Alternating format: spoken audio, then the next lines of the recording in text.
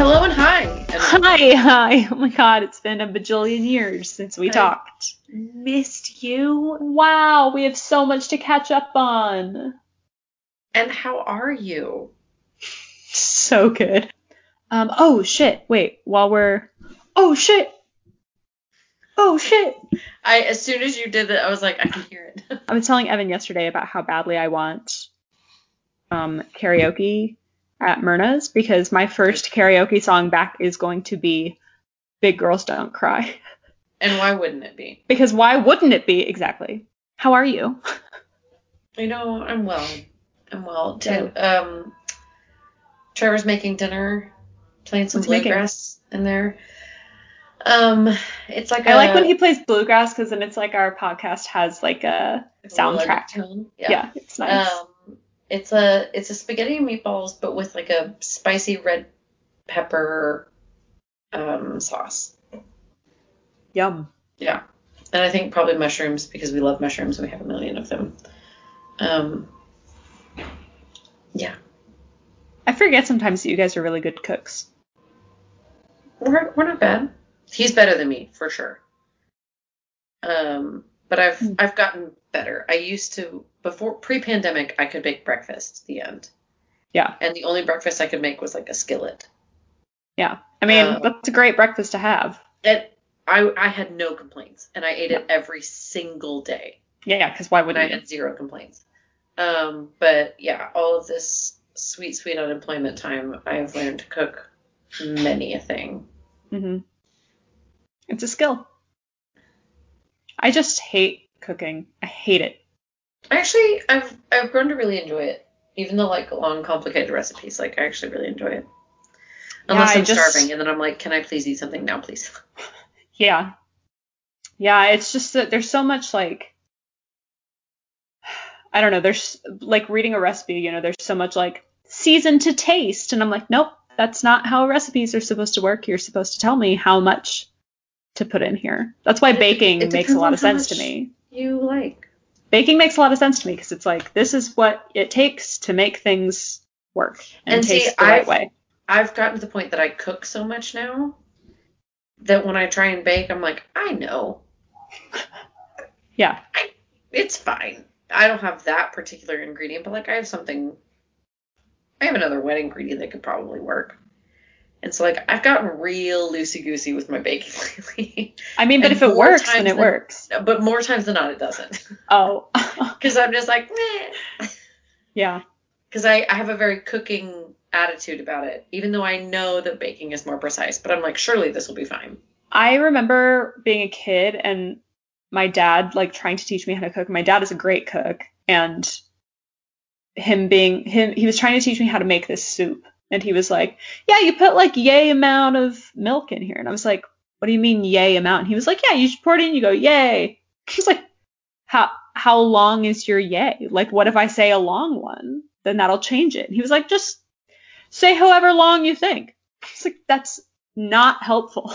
My mom was that way. And I asked her one time, I was like, hey, what was your biscuit recipe again? And she was like, oh, like some flour, and then you pour in milk until it looks right. And then and I was like, extreme helpful. Not helpful at all.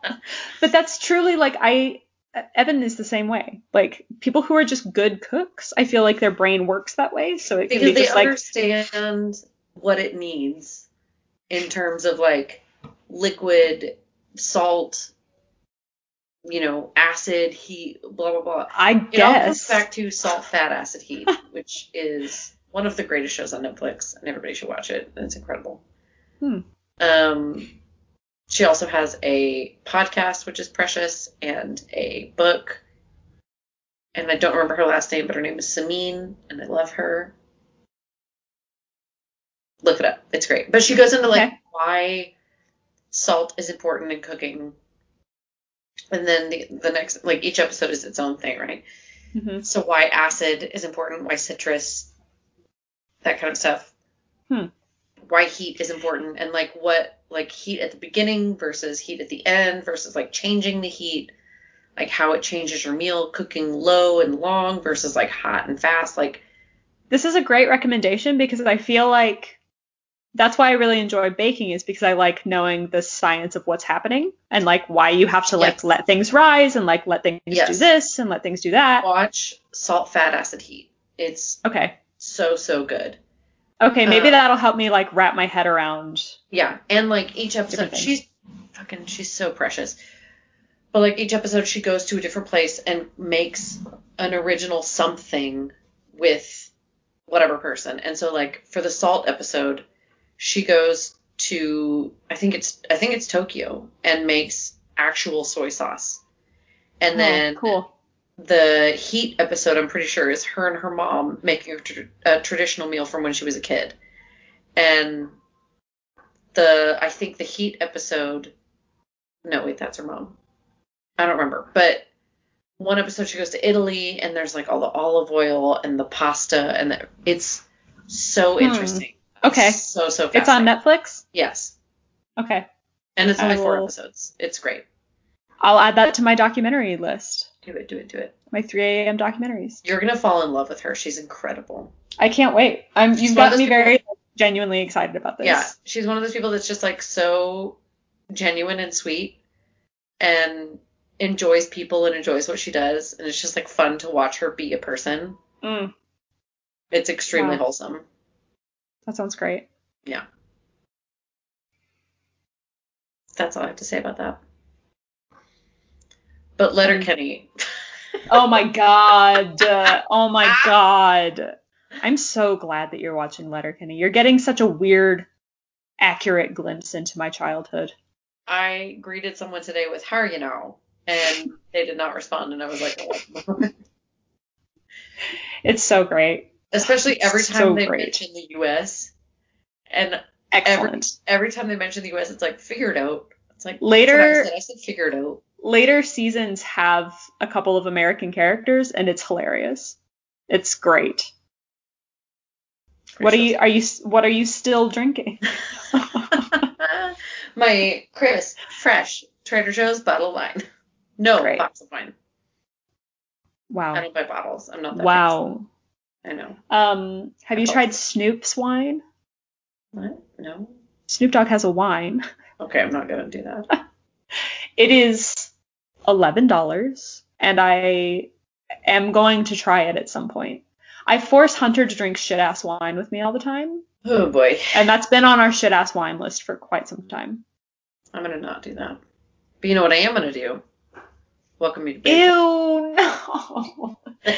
As soon as oh, God. You looked so intrigued, and then your face I was like, oh no, I fell for it. You did. You sure did. Thank you. I feel very welcomed. I love the like really bitter and angry like thanks. I feel super welcome. I feel like it's extremely on brand for us to always be a little bit annoyed about being welcomed into a space. Mm-hmm. Yeah. You know? Yeah.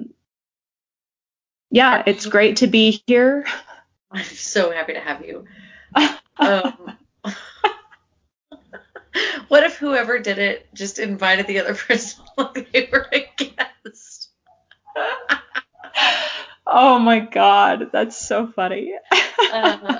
As my guest this week. Mm-hmm. Yes. Hi. Are you still drinking a Leinenkugel? I am still drinking a Leinenkugel, and I got a little splash of water here. I say a splash because it's a little teeny glass. Oh, I too have a teensy glass of water. Oh my god. For listeners at home, this glass is like the size of Reagan. So it's a stein. It's a full stein. That glass is as tall as you are. It's, I believe, 34 ounces. Maybe 36.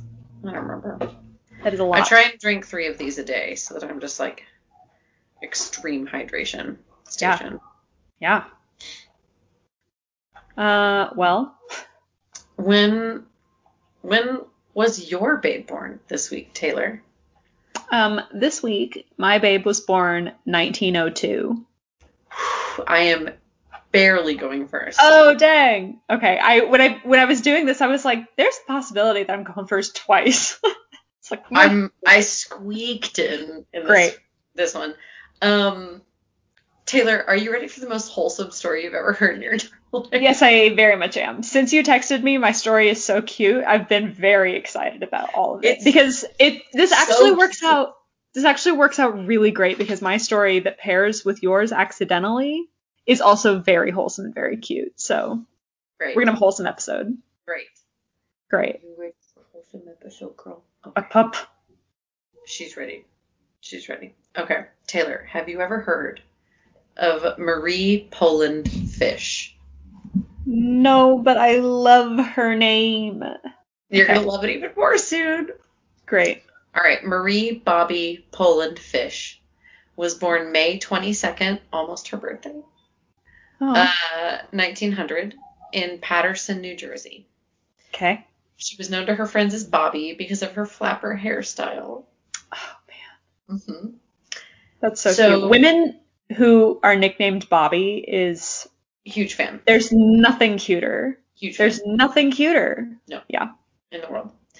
After she graduated pre-med at Smith College in 1921, she was doing some cancer research in Long Island and met a young Charles Fish. Okay. Who was a plankton scientist. The biggest hard eyes. Oh my god. She's real into this Mr. Fish and the plankton scientist. Yeah, I feel like if your last name is Fish and you want to be a scientist, you're a little bit pigeonholed to doing something marine. Fish. Yeah. Yeah. So she becomes his research assistant in 1923. In the same year, they married. And Marie took a job at the U.S. Bureau of Fisheries in Massachusetts. Reagan, this is gonna be like when we both picked ladies from the SOE. I can't. Wow. So Marie quickly became a leading expert in fish eggs and larvae. Sure. And on a research trip to the Sargasso Sea, don't know where that is, in 1925, she discovers this strange egg near Bermuda. And she's like, well, this is odd. So she's taking care of this egg, and then it hatched. And she describes it in very dark terms. But she discovered that it was the American eel. And she was the first scientist to discover its egg. So she becomes somewhat of a scientific celebrity at the age of 27. And even though she's 27 years old, she's heralded as the girl who solved an ancient mystery. Wow. Yeah. So then she goes to study Lake Erie for a few years. She had a daughter named Marilyn in 1931. And then she and Charles opened their own marine lab at the University of Rhode Island in 1936, which today serves as the University of Rhode Island's grad school of oceanography. Then she worked for 2 years classifying fish at what would become known as the Smithsonian National Museum of Natural History. Wow. And then she got her PhD from the University of Rhode Island. This lady loves fish. Loves fish. Huge fan of fish. Wow. So one day she gets a call from the Navy. And they're like, hey, listen, we have so many fish. But the thing was, during World War II, U.S. submarines and sonar operators were listening for enemy vessels. So the USS Salmon heard a bunch of rumbling propellers, and they were like, quick, we gotta surface. And there were no ships. So then the USS Tarpon and the USS Permit kept hearing hammering and clanging. And one sound was so loud that it threatened to detonate defensive mines and sink friendly ships. And they're like, we got to figure out what ships these belong to. So they surface and they can't find anybody. And they're like, what enemy ships are so ghost-like around us? And then some Navy officials put together what was happening, and they called Marie. They described, quote, beeping, clicking, creaking, harsh croaking, crackling, whistling, grunting, hammering, moaning and mewing, and even the dragging of chains. Marie was immediately like, yeah, that's super duper marine life. That's all fish. but I don't know which fish are making these sounds. So Wow. she starts doing research. And during her research, she discovered that one 19th century sailor had wondered at the sounds reminiscent of, quote, jingle bells and enormous harps. Even the siren songs of Homeric legend, she speculated, may have been produced by breeding schools of croakers. What are croakers? No idea. But make a lot of noise. Are they fish? Are they amphibians? I'm not sure. So scientists at the time, everybody thought the ocean was silent. That's so weird. I can't even I guess I had never thought about the fact that people didn't always know that you would hear shit in the ocean. They thought it was silent.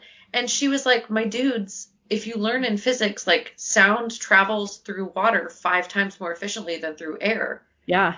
So the problem is that sound waves don't transition mediums. So it doesn't transition from water to air. So we can't usually hear them. But she was basically like, hey, if you pay attention to physics. Can you imagine how scary that would be if we could hear everything that was going on in the ocean? I would be horrified. If you just lived by the beach and you just heard ocean shit all the time. That would be 100% a reason to stay away from the beach. Right. Wow. So when Jacques Cousteau's memoir was published in 1953, he named it Silent World. And the whole time Marie was like, right, but listen, folks, even vocal creatures are going to be silent when a vessel approaches. So you're not listening in the right conditions. Yeah. So she goes back to Rhode Island. She began experimenting. So she blocks off a portion of the bay so that ships can't get close. And she lowered hydrophones into the shallows. And she had an undergraduate student named Joseph Monroe who was helping her. And he would go down to the docks every morning super early. And whatever weird, strange fish, the fishermen were like, yeah, we accidentally caught this and we have no idea. He's like, I'll take it. And so he would hustle them back up to Marie so that they would keep them alive and she could study them. And he must have done, this is literally a quote from the article, he must have done a good job because he married her daughter Marilyn in 1952. Oh my God. Wait. Her daughter's 21 by this point. But also named Marilyn Monroe. Correct. Correct. I did not connect that particular dot to the other dot. Probably not. It's Marilyn not spelled Monroe, the same though. way.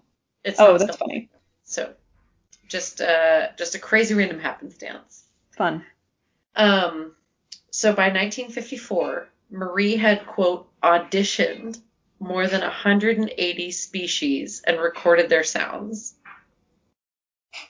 So she was able to tell what sounds that each species made during mating season versus warding off predators, whatever. And she could describe them in detail. But she wanted to know how they made these sounds. So they started dissecting fish. And she discovered that some would reverberate muscles over a membrane and some would ground their jaws together and just all this different random stuff. One species was capable of raising the ocean background sound decibel to the equivalent of a rock concert. One species. Yeah.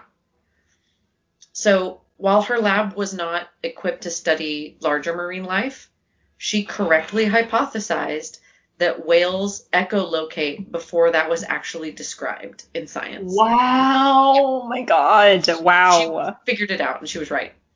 Also, in the Smithsonian article, there's a YouTube link where you can listen to a bunch of the sounds. And it's 40 minutes long. And so I just listened to it while I was doing all of my research for this. I am positive that they used marine life sounds to voice R2-D2 in Star Wars. Because there's a specific, there's a specific fish or something that has that high, it's exactly the same. Wow.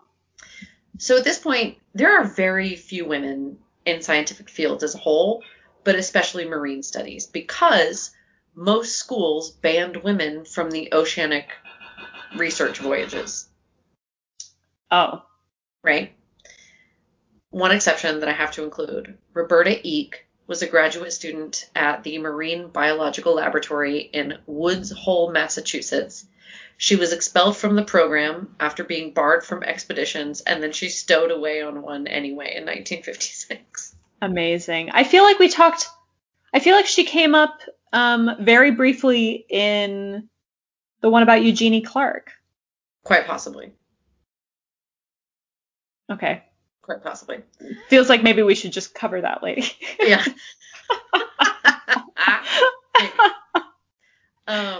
So Marie's fame is growing because newspapers are obsessed with her. They called her the affable redhead with a sparkling sense of humor who eavesdrops on the gossip of sea animals. Oh my God. Precious. Wow. At this point, she's leading her own research expeditions to the Virgin Islands, the Bahamas, and Puerto Rico. And she started the field of marine bioacoustics. Wow. Yeah, she started it. She was the lady. So the Navy shows up and they're like, knock, knock, we need your underwater detective agency to teach our sonar operators how to tell the difference between like the enemy and whales. Oh my God. So enable to enable the vessels to properly identify enemy targets and avoid attacking like whales and schools of fish, she recorded and analyzed the sounds of more than 300 species of marine life, from mammals to mussels. So cute. Wow. They also deployed her to France, England, and Germany to teach the Allies how to do it as well. At one point, she was being interviewed, and somebody asked her, like, have you ever correctly identified an enemy ship? And she was like, you betcha, and that's all I can say about that. Next question. Oh my God. In 1966, after she retired, Dr. Fish was awarded the Navy's Distinguished Public Service Award, which is the highest civilian honor. And in 1989, she died of something at the age of 88. I have no idea why she died. But marine bioacoustics is no longer like a fringe area of research. Yeah. But most people focus on whales and dolphins. So from her time to now, the 50s to now, we don't know a ton more about the communications of smaller fish and crustaceans. And as technology advanced and more like ships and machinery and fishing vessels were put into the ocean, it's become way harder to hear the natural sounds of ocean life. Mm-hmm. And so the Navy received a lot of backlash about how its sonar was hurting whales. So they developed a system to listen to the chatter and noise in the Florida Keys. But, like, how does that help? Yeah. It was like, the Navy developed this system to listen. And I was like, okay. And how I wonder if that's like offsetting the harm? Yeah, weird. I don't know. But thankfully, one of the unseen benefits of this motherfucking pandemic and world shutdown is that a lot of the marine machinery and shipping was stopped. And so marine life can be heard more clearly. And they specifically talked about it in Alaska's Glacier Bay, and you can hear the whales more clearly. And they were like, wow. So cool. I was like, you guys are so cute. Oh. But yeah, that is the life and legacy of Marie Fish. That's excellent. Isn't that precious? So excellent. So my dad sent her to me and was like, hey, this lady's really cool. And also it'd be really cool if you could include some of the fish sounds on the podcast. Oh my God. If I can figure out how to do that. But also I think it's a part of this woman's specific artistic project. So I think it would be like copyright issues to steal it from her YouTube. Yeah. Do it. But I was like, you're not wrong, Dad. That would be very cool. It would be great. That would be great. Wow. Yeah. So deep dive article was SmithsonianMag.com by this guy named Ben Goldfarb. Great. You know, New York Times, Wikipedia, and Google Arts and Agriculture. Wow. Yeah, just the cutest. I'm obsessed. Good work. Thanks. That was lovely. I was really excited for you to hear that story. Yeah, I love that. Cute. Well, buckle up, because we have a very similar theme going today. So, Reagan, have you ever heard of Margaret, otherwise known as Marty with a D, Murray? No. Great. Okay, so Marty Murray was born August 18th, 1902 in Seattle. When she was 9, her family moves to Fairbanks because her dad had been appointed a U.S. attorney, assistant U.S. attorney. She goes to Reed College in Portland for 2 years, then transfers to Simmons College in Boston. Finally, she heads back up to Fairbanks, and she becomes the first woman to graduate from the Alaska Agricultural College and School of Mines in 1924.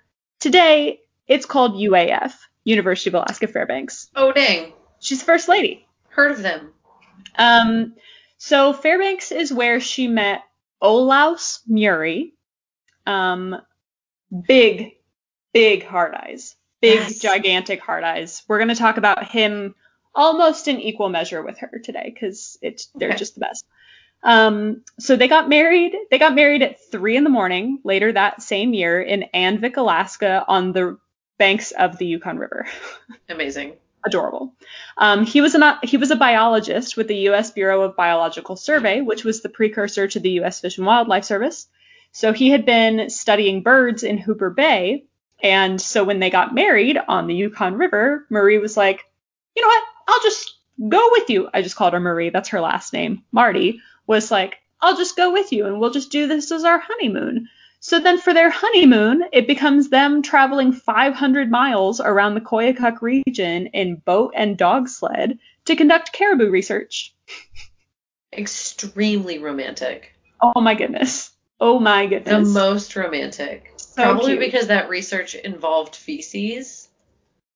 Probably quite a lot of it, honestly. So romance. So 1927, Olaus gets assigned to study elk populations in the Grand Tetons. So they move to Jackson Hole, Wyoming, and they have 3 kids. And that's kind of becomes their home base from then on, although they travel back and forth to Alaska all the time. So 1945, they buy a ranch in Moose, Wyoming. And later that same year, Olaus is appointed part-time director of the Wilderness Society. And Marty starts working as both his, like he's working on conservation efforts. And so she's teaming up with him on that. But then she's also working as a secretary at the Wilderness Society. So, like, they are just working together to save the planet. Mm-hmm. So Olaus serves as superintendent of the local hospital. Marty was known for, like, organizing community dances. Like, they're just so cute. Olaus is known at the Biological Survey as a, quote, tolerated maverick, because he was, like, one of the only people that didn't believe in just wiping out predators that were deemed a nuisance, like wolves and coyotes. Mm-hmm. So he said, quote, poisoning and trapping of so-called predators and killing rodents and the related insecticide and herbicide programs are evidences of human immaturity. The use of the term vermin as applied to so many wild creatures is a thoughtless criticism of nature's arrangement of producing varied life on this planet. Okay, but, like, I super agree with him, because as much as I have animals, mainly insects, let's be honest, that I dislike, they all serve a purpose. No, he's 100% in the right. He's super right. And the experiment of reintroducing wolves into Yellowstone was and is fascinating. Mm-hmm. How it affects the entire ecosystem. Mm-hmm. Yep. There's, in my ecology class, there's a island in one of the Great Lakes. I don't remember which one, but there's an island, and it's basically only inhabited by moose and wolves and rabbits. And so it's a perfect natural ecological study, because they can watch as moose populations rise, and then rabbit populations dwindle because the moose are eating all of the food, and then wolf populations rise because the moose are going bananas, and then the moose population declines. Like, it's a perfect way to see Wow. how population ecology works. It's so good. I don't think it's in my Great Lake because I feel like I would have heard about it, but that is very, very cool. Yeah, I think it's in Michigan. I don't know. Lake Michigan? Because that's the one that I'm on the border. Oh, then probably not that one. Whichever who knows? other ones real quick there are. while we're doing this. Hold on, I gotta find out. Perfect ecological island. Honestly, just say like Moose, Wolf, Island, Great Lakes, and it'll definitely come up. Okay. Moose, Wolf, Island, Great Lakes. Not Pakes. Isle Royale. That sounds correct. It's a Rhode Island isolated by the frigid waters of Lake Superior. Okay. Population of moose and wolves. Predator and prey, their deaths are linked in a drama that is timeless and historic. Yep. Fascinating. Isle Royale. Damn. Yeah. So Olaus is like super. Olaus and Marty both are super. They're huge advocates of like you can't focus your conservation efforts on one species because you need to focus it on the whole ecosystem because otherwise something else is going to get thrown out. Right. So Marty specifically, her idea of needing to preserve entire ecosystems kind of laid the framework both scientifically and like what am I trying to say? For logically explaining things to Congress and shit, like intellectually, kind of laid the framework for all of that for what would later become national parks and preserves. So 1956, the two of them start petitioning. They go on a trip to Alaska, and they're traveling north of the Brooks Range, and they start campaigning to protect a large swath of Alaskan wilderness. They petitioned President Eisenhower, along with the help of a Supreme Court Judge, William Douglas, to set aside 8 million acres. And that area is now known as the Arctic National Wildlife Range, or ANWR. Nice. They're the ones that got ANWR going, which is pretty fucking cool. So in the early 60s, the two of them campaigned for the Wilderness Act, which would create the National Wilderness Preservation System, which would set aside 9 million acres to be free of development and had provisions in it that allowed for additional acreage to be added later. So the two of them are huge proponents of that. They go around like talking about how great it would be to like Congress and shit. So in 1962, as this is going on, she publishes her book, which I would love to read, called Two in the Far North. And it's literally just about her travels around Alaska with Olaus. It talks about their wedding. It talks about like their research. Sounds excellent. Yes. So sadly, Olaus dies in 1963, just a year before the Wilderness Act was passed. So he didn't get to see it. Marty attended the signing of the act on September 3rd, 1964. So her husband / scientific partner's death didn't slow her down. She takes all of the conservation work that they were doing together and she just starts building on it. So the log cabin in Moose, Wyoming becomes the home for basically anybody who was into the environmental movement. Like anyone who wanted to help, she was like, come on in. So they would like write letters from the house. They traveled to and from hearings. She was traveling around giving speeches, like well into her 80s. She was traveling around giving speeches. So she travels back to Alaska to survey wilderness areas for the National Park Service. And she ended up working on the Alaska National Interest Lands Conservation Act, otherwise known as ANILCA, which Evan and I have to deal with every single day. So when I was researching this lady, I was like, Evan, this is the lady that helped like nominate lands for ANILCA. And he was like, damn, good find. I was like, I've never heard of her. How is this possible? Or she's helping nominate lands for ANILCA, which was then signed into law by Jimmy Carter in 1980. It was legislation that ultimately expanded ANWR and set aside a total of 104 million acres in Alaska. Damn. Amazing. So she still worked with the Wilderness Society, basically picking up where Olaus left off. So in 1983, she's interviewed for an article in the Oregonian. She was 80 at the time. And this article, like, I highly recommend you just read it because the whole thing is great.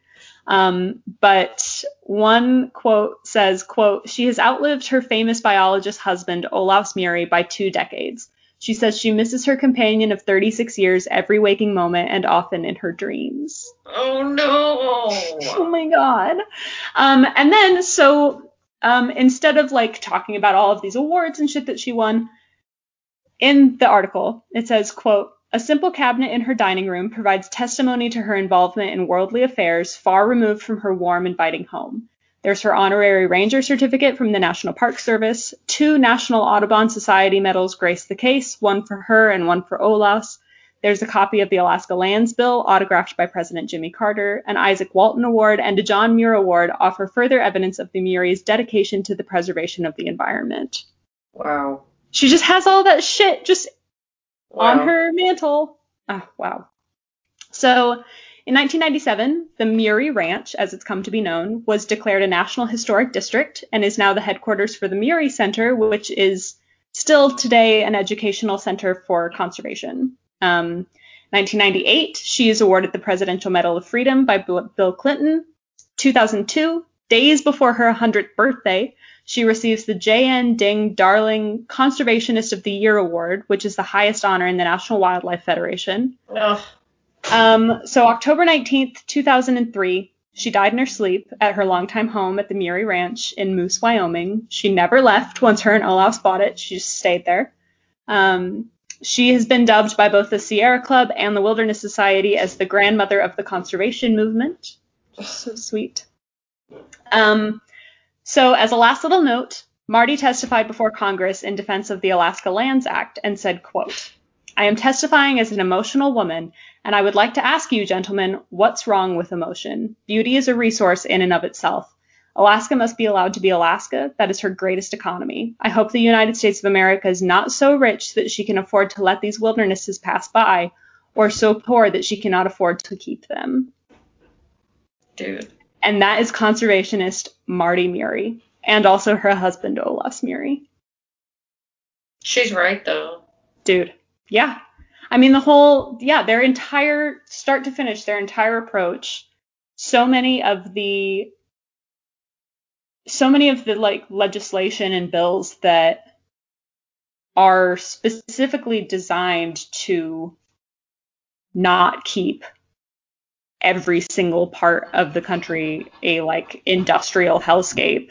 Yeah. Basically, she sponsored in one way or another. That's amazing. Yeah. Wow. Changing the world. Good find. That lady. Thanks. Totally on accident, but was very exciting. So to source my shit real quick, Britannica, Wikipedia. There is an article written on wilderness.net by Howard Burks, just called Olaus and Marty Murie. Sure. Alaska University, UA website, is the one that's hosting the Oregonian article that came out January 1st, 1983, and it was written by Tad Bartimus. It's just called Margaret Murie. And then the New York Times did an article when she died. Margaret Murie, 101, helped save wilderness. Wow. Yeah. Extremely cool. That's my babe. It's a great babe. 2 cute, wholesome scientists, babe. Save the world babes. I love them. Mm-hmm. They're what you love to see. Truly. You truly love to see it. With their hard eyes, save the world husbands. Oh my God. I love that we both had big hard eyes today. I know. That's really nice. Who's your babe? I wish everyone listening could watch the extreme dramatic stare down. The focus. Yeah. It was great. My babe this week she's been my babe before. She will be my babe again. It is my sister-in-law, KK. A great one. For those who do not know her, I feel like a lot of my friends follow her, and almost all of my friends who follow her are like, "Is it weird that I follow your sister-in-law and I don't know her?" And I'm like, "No, it's the best. I've literally never met her, and it's fine. And keep going. I love her. Yeah, she's incredible. She got COVID a while ago, and she was one of those people that had long-term COVID, and it was just a huge bummer. It doesn't even kind of cover it, obviously. But due to her long-term COVID, they discovered that she had, I believe, cancerous tumors on her thyroid. And so they were able to remove those, and she's vaccinated and is getting like injections to help build back her energy and immune system and the whole. I'm probably getting all of this wrong, but because she had COVID, they found all of these other things that were extremely dangerous and led to surgery and led to this like long, crazy recovery. And she is embarking on that recovery right now. And it's insane because like, it's like life cannot give this precious human a break. And throughout all of it, she's still a really positive presence in her space online, and still in seminary school, and a mother to 4 kids, and like running a business, and like it is absolutely insane to me all that she has been doing in spite and during all of this. Yeah. It's crazy. It's absolutely crazy. But I love her, and I'm so proud of her, and I'm extremely proud to call her my sister-in-law. And yeah, that's KK. That's a really good one. Everybody should go follow her. Kara K. James. She's a great follow. She's a great follow. And you get to see my extremely cute nieces and nephew. True facts. That are just my God, all of those kids are so cute. They're so cute. They're so cute. It's amazing. Good one. Thanks. Who's yours? I think mine has to be my grandpa, because yesterday was his birthday, and they didn't come up for any of the holidays this year, obviously. And so they finally like figured out a good like break between work. And so they came up. So my grandma was here for Mother's Day, which was very cool. And my grandpa was here for his birthday. So I got to hang out with them on those days for the first time in almost 20 years, which was very cool. Wow. And yeah, it was just great. So he's 77 now, which is crazy because he just got hit by a car, which is nuts. I mean, not just, it was a few years ago, but still. Yeah, and he's just the best. I'm just a big fan. Always been a big fan. It was cool getting to see him. That's awesome, dude. Yeah, it was really nice, especially after like the last year. It was so nice getting to hang out with them. I bet. So yeah, I think Ma and Pa are the babes. Amazing. Mm-hmm. I love that so deeply. It's all just so wholesome and good. It was. That's a quick one. My babes the last 2 weeks were pretty short, but I loved them so. But we're great. Who cares? I can't believe you found a tank driver and a fish listener. Marine bioacoustics. A bioacoustician? I'll take it. Okay. I have no idea. Great. But I accept. Also, did you know that I will see you in 1 month and 4 days? That's so exciting. I kind of want to poop. And I want you to know that now that we are both vaccinated, when I saw you in September and we like stood in a parking lot, we were like, hi, I love you so very much. Hello, hi. That shit's not going to happen. It's going to be like, I'm going to hug you and then I'm going to hold your hand for a week. Also, this is me holding your hand for some reason. It's nice that you think that I'm the one who needs to prepare for that. Taylor, I'm a hugger. Yeah. I'm a hugger forever. Mm-hmm. I will leech onto you. I'm in. This is deeply exciting to me. I hope everyone listening. This weird, like, aggressive love letter that we're writing to each other. Yes. I'm probably going to keep it in our episode because that's fine. It seems pretty on brand for us. I will clutch your hand. Great. Just so everybody knows, the visual is like one person's hand is on the bottom and the other person has to put a fist in, is what I'm imagining. Like palm up, fingers spread. Like think of like a spider like that just died. Right. You know? Or like you're changing gears in an automatic but upside down. Totally, but upside down. That's exactly what it is. Yeah. It's going to be a lot of that. It's going to be a lot of weird. So much of that. I was just said it's going to be a lot of weird hand stuff. I was like, no, it's not going to be any of that.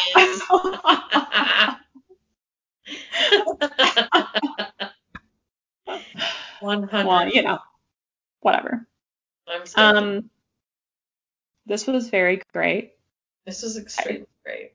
I think I'm going to try and catch the last.